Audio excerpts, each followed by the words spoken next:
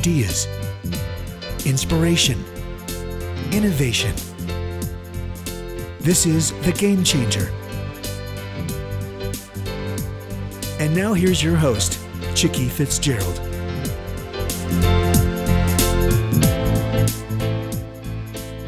Good afternoon. You have joined the Executive Girlfriends group, and it is Friday, September 12th, 2014. And this is the second show of our new season for this year. And our guest today is Charlotte Beers. Charlotte, welcome. Thank you. I Charlotte, couldn't resist having a conversation with anyone named Chicky. It's fun. Well, you know, when I was young, I actually, my mother started calling me Chicky when I was just within days of birth. And she had a song that she sang with me, which I won't bore you with that right now. But I ended up having it legally changed when I was 17. And the only thing I wondered is how I would feel about it when I was a grandmother. And now I've got two grandchildren. And now you know. Yes, from an adopted daughter. And it has just been so much fun. And my 16-year-old daughter calls me her Chicky Mommy, which I love that. So good. But the cool thing in business is nobody ever forgets it. And when I got married, I didn't have to hyphenate my name. So I always thought of that as a bonus. Okay, Charlotte, why don't we dig in before we start talking about your most recent book? Let's talk about you and what you did before you decided to become an author. Right. Well, I think I had this wonderful early start. I underestimated its potency. I became a consumer research person for Uncle Ben's rice, and then I got to take part in inventing Uncle Ben's long grain and wild rice, which I can still describe in infinite, exquisitely bored detail. But I learned there the basics of marketing, among which and from whom are some of the finest marketers in the world with the Mars Brothers group. And got to be actually chosen to be one of the first brand managers when that word was new, and the idea of encompassing a brand all by yourself was a new idea. Then I was lured by the ad world. It was so much fun to walk into that arena because I used to say I never knew what time it was after I started in advertising, which I think is a signal that you found your place. That's Definitely. Not true of everyone. Some people couldn't wait to get out of that business.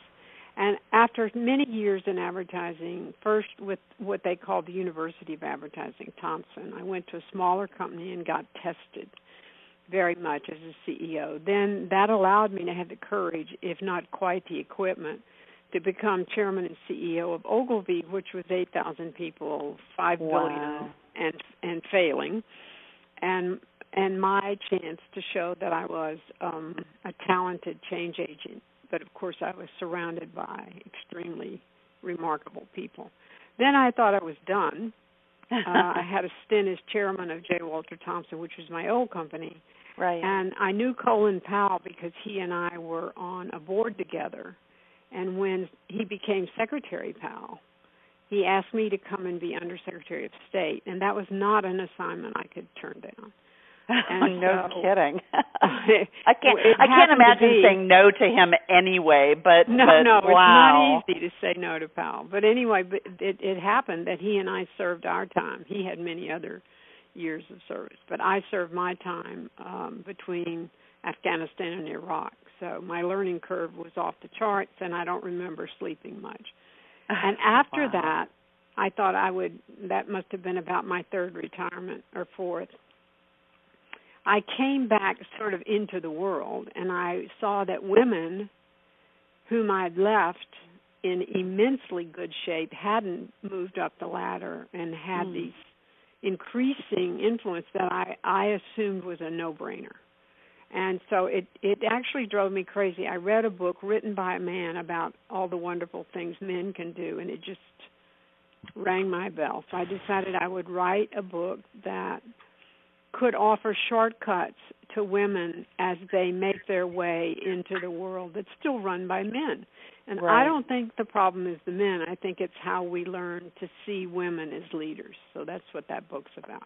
I would definitely agree with that. And we have talked about that kind of ad nauseum on the Executive Girlfriends group.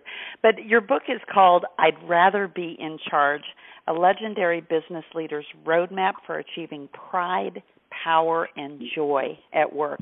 And it's funny because I've been writing a blog over the last couple of weeks about the alphabet soup of success. And I actually just got to J this week, and I picked joy as one of the words for one of the things. I know it's not a word we use, right? We don't expect to have a good time, but it's extremely painful to spend all those years if you're not having a good time. So. Well, it is, and I think it's really interesting that you went back and looked at companies that you had led and women that you had nurtured, I am sure, while you were there, and that they hadn't taken that next step. So I'm sure we're going to dive into that as we dive into the book a little bit. But I want to start.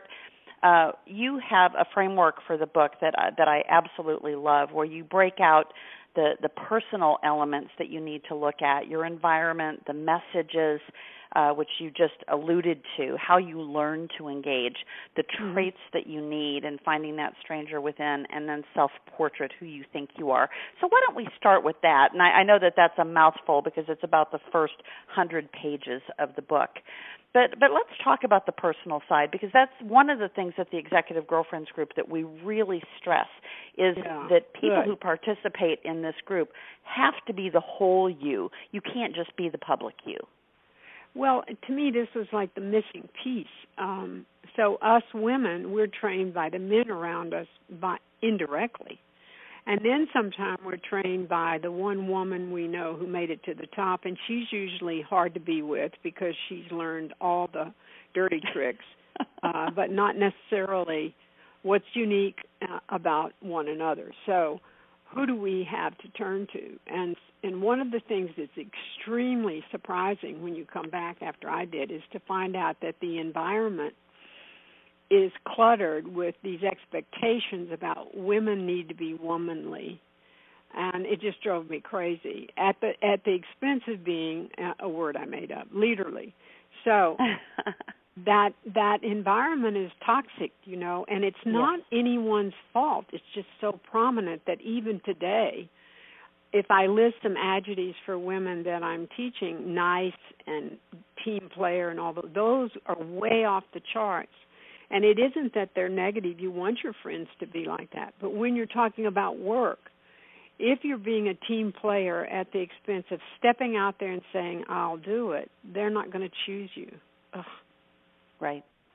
So the personal starts with the fact that there's an environment there that you need to see. That's fog. The second part of that personal game is you have to know who you are. Oh, this is so difficult. You go to work so you don't have to deal with that. Right. And then all of a sudden, work, instead of being this objective meritocracy, becomes emotional, irrational, moments of competition and ruthlessness that you're not prepared for. And men compete differently than women. No, totally. So you're thrown into these things which you thought were at home but weren't necessarily at work. So then you have to work out in your personality and your designation of roles who you are at work versus who you are at home, because these things can be confusing. And then if you're lucky, you're like me, you get a crisis where you have to deal with who you are as an individual in relationships at work, not just the work, because most of the women that I'm lucky enough to meet have really nailed the work. It's the relationships that confuse. The higher you go up the ladder, the less clear and fair-minded the relationships are. So I found a way, my own way, and then I've tested it with other women about how to track down this personal interior inventory. And it's easier to do if you do it with a group of people, but I admit. But you have to begin somewhere. And one of the things that we need to understand is what is the trait or traits in us, inherent in us, beyond the education and the resume that will predict how we react, what we care about, what gives us meaning. And then when you know that, you can tell someone else, and all of a sudden they'll see that in you instead of wondering who you are. So tell me why you refer to that as the stranger within. Because nobody knows this. No one knows this. You give any of the best women in the world a chance. We'll hide behind our charts, our resume. Resumes are designed to tell nothing of any real interest. Interviews are a strategy where you both hide from each other the real anxiety, truth, fears, doubts, excitement. And if a woman in particular hasn't been invited to say where and when is it that I am fierce and strong, then she won't know how to activate that. So to me, that's the person you meet first, is who is that? And work for a long time does not encourage you to do that, nor does education, because women outperform men in educational institutions. So they think this isn't hard. Then they go to work, they outwork the men, they think this isn't hard, and then one day they're not chosen to lead something, and the man is a no-brainer to be chosen. And then they say, right. well, what's the variable here? So the variable is, who am I from the inside out? When I need to step out of the team, in front of the group, what kind of bravery, fortitude, tensile strength do I have to call on? Everybody has some. It's just different for each of us. So as you move into the public section of the book, you start off with a section called The Roadshow, who they think you are. Yeah. And I'm presuming that then gets turned around by bringing in who you now know that you are. You've found that stranger within. Well, that's a lifelong job, right? I'm trying to present who I am once I discover it. And every day you have that third person in your head watching you, so you don't overwhelm yourself with that knowledge right away. I mean, today I can still horrify myself by watching myself occasionally and thinking, where did she come from? But you do then have an understanding that people think of you differently, that you've now grown to see yourself more clearly. Now the trick is, what's the gap between who you are and how you see yourself and how they see you? And it's wonderful to have some examples I've had from my long life of watching people assume they are coming across a certain way and knowing what the audience is, the people that they're speaking to are really thinking. The bigger that gap, the less likely you're going to be to have influence. And influence is really nice to have. It gives your life meaning. Well, the next section you talk about relationships, and you use the term your delivery system. And I think what you just described to us is that the way we deliver ourselves or our ideas or whatever it is that we object to and what we're seeing happening around us, which, that's what happened to me in corporate America. I just could not stand the status quo. And so I was always the contrarian who didn't like anything around me. and then I realized I could make $7,000 a day being a consultant and going in and making the same observations, showing people how to fix it, and actually... Because no one else would, right? Right. And so then I built a multi-million-dollar consulting business. And I love that story. I wish I could write it. I want to hear more about that myself, because I think sometimes we have to show the victory is in being a contrarian. Yes. And it's often in certain kinds of giant corporations that's squashed out. I remember when I used to tell Procter, you fire all the mavericks, so now you're all so agreeable, nothing new takes place. Exactly. And that was a long time ago. Well, and I just picked a different word, Charlotte. I didn't pick contrarian. I picked iconoclast. Yeah, because, better word. The status quo buster, that's really what I want to be. Also, that suggests an area of innovation, and that innovation is not at all as glamorous as it sounds, because somebody is always going to be made uncomfortable. Right. With that. But what I learned is that women think they are the work.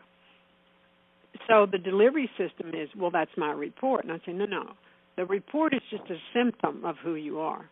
Right. And even though we had done all this homework time after time in my big, deep classes, the women would make presentations to one another, very abbreviated ones. And then they had to admit that they knew nothing about that individual when she sat down. And in truth, every time you open your mouth or take a pen or have a dialogue, you should be focused on presenting yourself. And you can't do that unless you know who you are and what you'd like to convey. This is not easy. We are trained to be timid, to be neutral, to be a team member, and there's nothing wrong with that. But it's not nearly good enough to say, look, this is who I am, this is what I believe, I'm going. Right, and we are trained to be apologetic as well.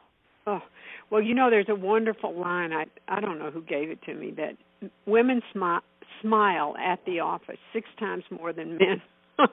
And I think that makes me feel like a giddy fool. Right.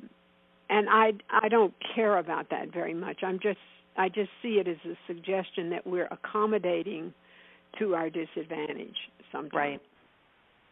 Well, so you move on and talk in depth about communication. Yes. And in this section, you use the term "I hear you," because we do talk and we don't listen, and if we are listening, it's so that we can interject the next thing that we want to say. And people do that to us as well. So it's no wonder that communication is in the state that it is, both corporately and personally. Yeah. I mean, today, since everybody's reduced their communication to a mountain of meaningless data, they have also reduced their real discussions with one another to sentences and where they are. This is going to become more acute. But I think this is one of my best chapters because I unabashedly stole all the secrets of powerful advertising and converted it to our use, because it's not what you say, it's what they hear. So the tricks and the discipline behind that really are something each of us can learn. And so the ones who say to me, well, I'm not a great communicator, I have to say to them, it's unacceptable. Right. You don't have to be slick, you don't have to be glib, but you do have to say who you are, and you have to find a vocabulary that's very hearable.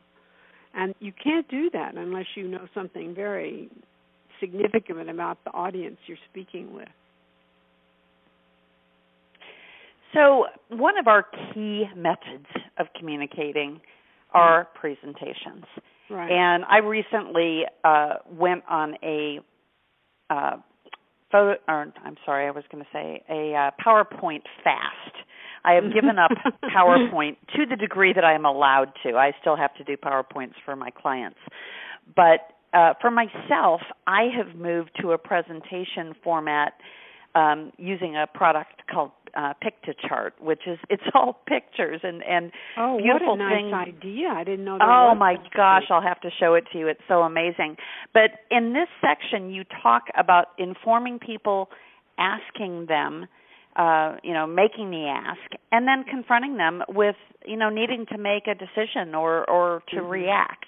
And so talk to us about that, because, again, I think we got in such a rut in corporate America, and it was a PowerPoint rut. If it could be put in bullet points, then you didn't have to really know your material. Now you can make such beautiful PowerPoints, and my position is they completely deflect the ability of you to emerge as a player in the room. So if you don't have the right to conclude the information, to interpret it, and to draw inferences, you might as well stay home.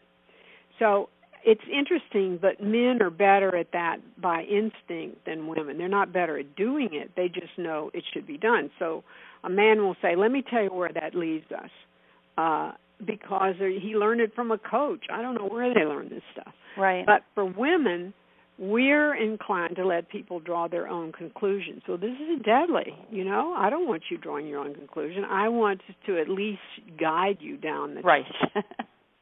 So I talk about putting one word on a chart and then standing in front of it all the time, and then occasionally revealing what that word means. And all that time, there's a little suspense being built. And I also urge women to break the jargon that's used in anyone's business, because we find that comforting, oh, yes, I know all the insider language, but the truth is very little is communicated like that of who you are. Right. So I don't recommend it widely, but I call my clients darling, and it was for fun. And I got a big kick out of this. David Ogilvy was, I went to call on him before I was hired by Ogilvy, even though he was out of the business. And he called a friend of mine. He said, she really likes me. And Tom said, why? And he said, she called me darling. And he said, oh, she calls everybody darling. So you have style. You know, you need to cultivate a style. Sometimes it's style free to be your style. But these are all part of developing the brand, which I think has been kind of misconstrued into some simplistic game. But I like it so much when I hear something and it makes me think of someone because they're so distinctive that you associate them with word, a voice tone, a manner. And this is what that original way of communicating is the next step to real communication, because you're telling people who you are. Right. Well, and really telling a story. And I learned how to give keynote speeches and presentations from a guy who was my boss at American Airlines Sabre.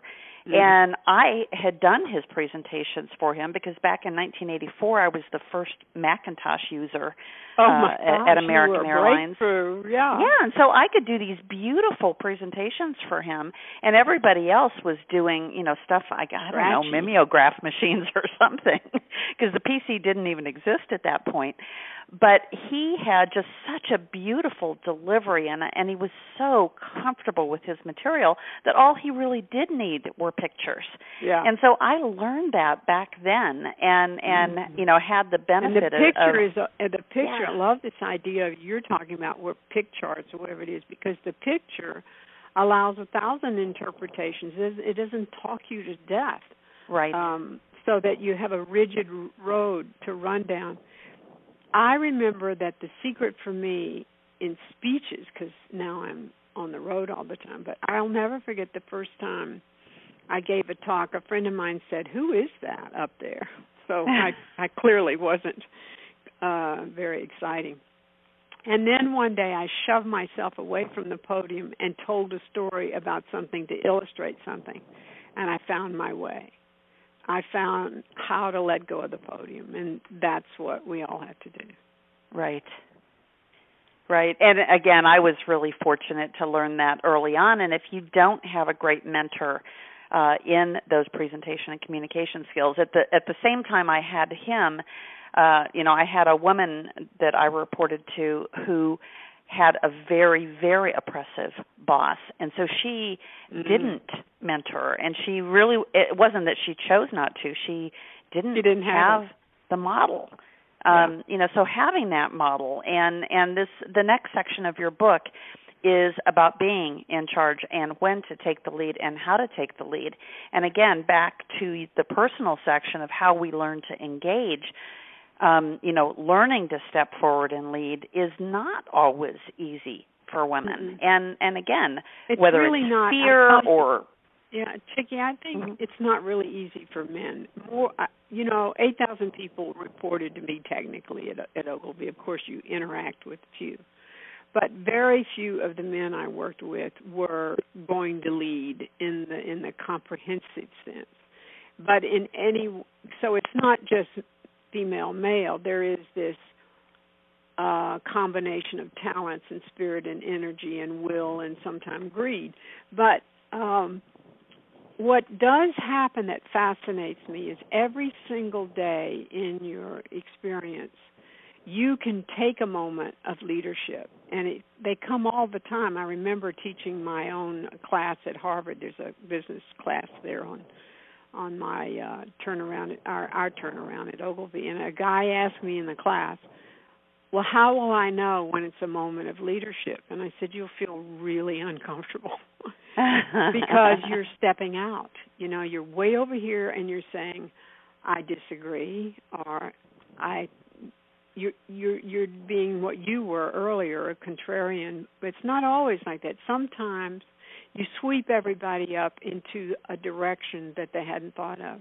And the trick is, once you have the nerve and the courage and you're standing out there alone, the definition of that is there's no proof that you're right. That's leading. Right. If there's proof, well, you're just part of a good managing group. Right, exactly. Now, the last chapter of the book is about context and where you are. And I am presuming, because I haven't gotten to that part of the book, that this is really being able to take stock and figuring out what the next step is. Well, I think it's not that so much, although there's nothing wrong with that, and we need to almost do that every day. What interests me is that you understand something that's never taught in business schools. All day long, you do things, you manage things, and you lead. So all three of those cycles happen to you in one day. Maybe one day, even though you're the CEO, you have to do something yourself all day. Like I had to write a description of the vision for Ogilvy. I worked on it for weeks all by myself, so I was the doer. Then I tried desperately to sell everybody else on it, so I wasn't even the winner at that stage. So leading, I had few chances to lead. Now, one day saying this is what we're going to do, that's a moment of leadership. But if you're aware of what is asked of you when you're doing, when you're managing, you're making decisions, you're doing strategy, you're guiding people, you're creating the environment in which the best work goes forward. That's what managers do. It's elegant. But if you're not managing and you have an idea or a position or a point of view, but you cannot prove it to anyone, you're going to have to turn and persuade them. That's leading. And you have to know which these three categories you're in, so you know which assets of yours you will activate. That's what I mean by context. Got it. Well, I love it that at the end of the book you talk about how, as your book is closing, the new chapter of the reader's story is actually opening, and that if you've done your job right in laying all of this out, that the reader is beginning their own journey to experience the pleasures and challenges of taking charge of their work life. And I just love that, because it sets the reader up for actually getting serious about what they just read, rather than being entertained, by a well-written book. For instance, I had somebody write me and say, I think your book was worth the price because of all the tips you put in about how to make presentations. And I thought, well, I'm glad, but I would have called this book if the publisher had let me. I'd rather you be in charge, because that's my goal. Is I've already done this, and passing along something people can use. The first thing you have to do, Chickie, I know you know this. The first thing you have to do is take out things that are unique to you, because what good is that going to do anybody? Right. Like I certain aspects I have, a very Texas informality. That's not transferable, and even maybe not recommended. But once you get past that, you say, yeah, but what can somebody use in this story?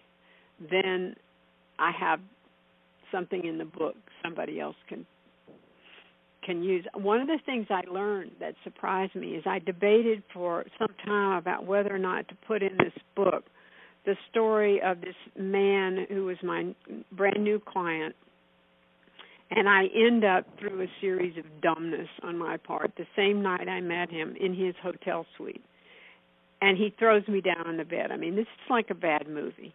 Oh, no. And I debated whether to put that story in, because in the world in which we live now, that's very improbable. But what happened is, everywhere I got notes from women saying that vulnerability, that series of assumptions I made, they have replicated, even today and now. So the point of the story is really, what do you do about it when somebody's crossed that line and you still have to manage it because you're the leader? So I learned so much from what people use the book for. I'd probably write a totally different book now.